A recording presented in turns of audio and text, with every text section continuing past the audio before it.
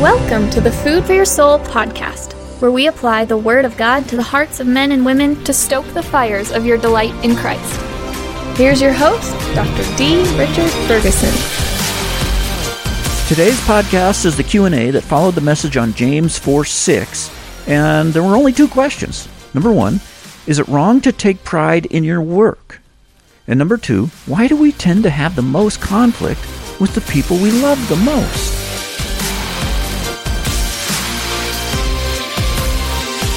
Okay, good question. So when you hear about taking pride in your work, the pride of accomplishment or things like that, is there some room for that?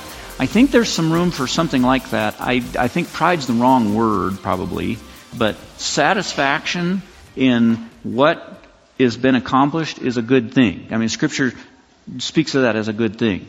And it's not necessarily pride if you have an understanding of the fact that the accomplishment was done by the Spirit through you. So God did something through you.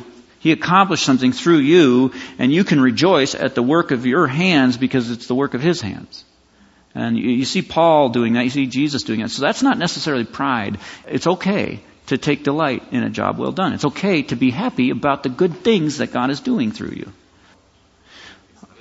So the question is, why is it that we tend to be more irritable, more easily drawn into fights and quarrels with the people we love the most, the people we're living with, our own spouses, our own children, than we do at someone at work or something like that?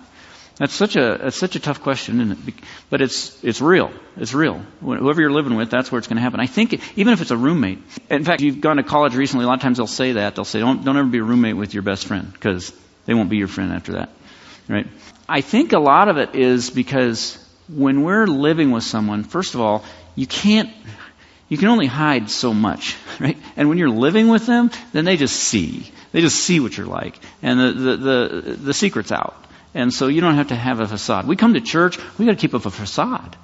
I'm not going to snap at you, because then you'll know that I'm a selfish, greedy, prideful, arrogant person. So I can't have you knowing that. And so I'll be careful with you, and I'll keep it inside, And so we do that in church. We do that at work. We do that. We want people to think well of us. But once the secret's out with the people we live with, then that guard goes down, and what's really in us comes out. So I think a lot of times it's that. It's exposing what's there all the time, but our desire for a good reputation helps us hide, and it just can't be hidden as much in the home.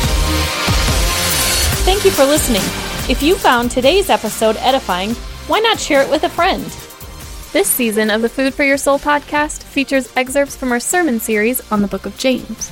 50 expository sermons covering every verse. You can find those and hundreds of other sermons for free download on drichardferguson.com. And if you like listening on your phone, get our free mobile app. Install the Church One app from the Play Store and select Food for Your Soul. Until next time, rejoice in the Lord always and set your mind on things above, where Christ is seated at the right hand of God.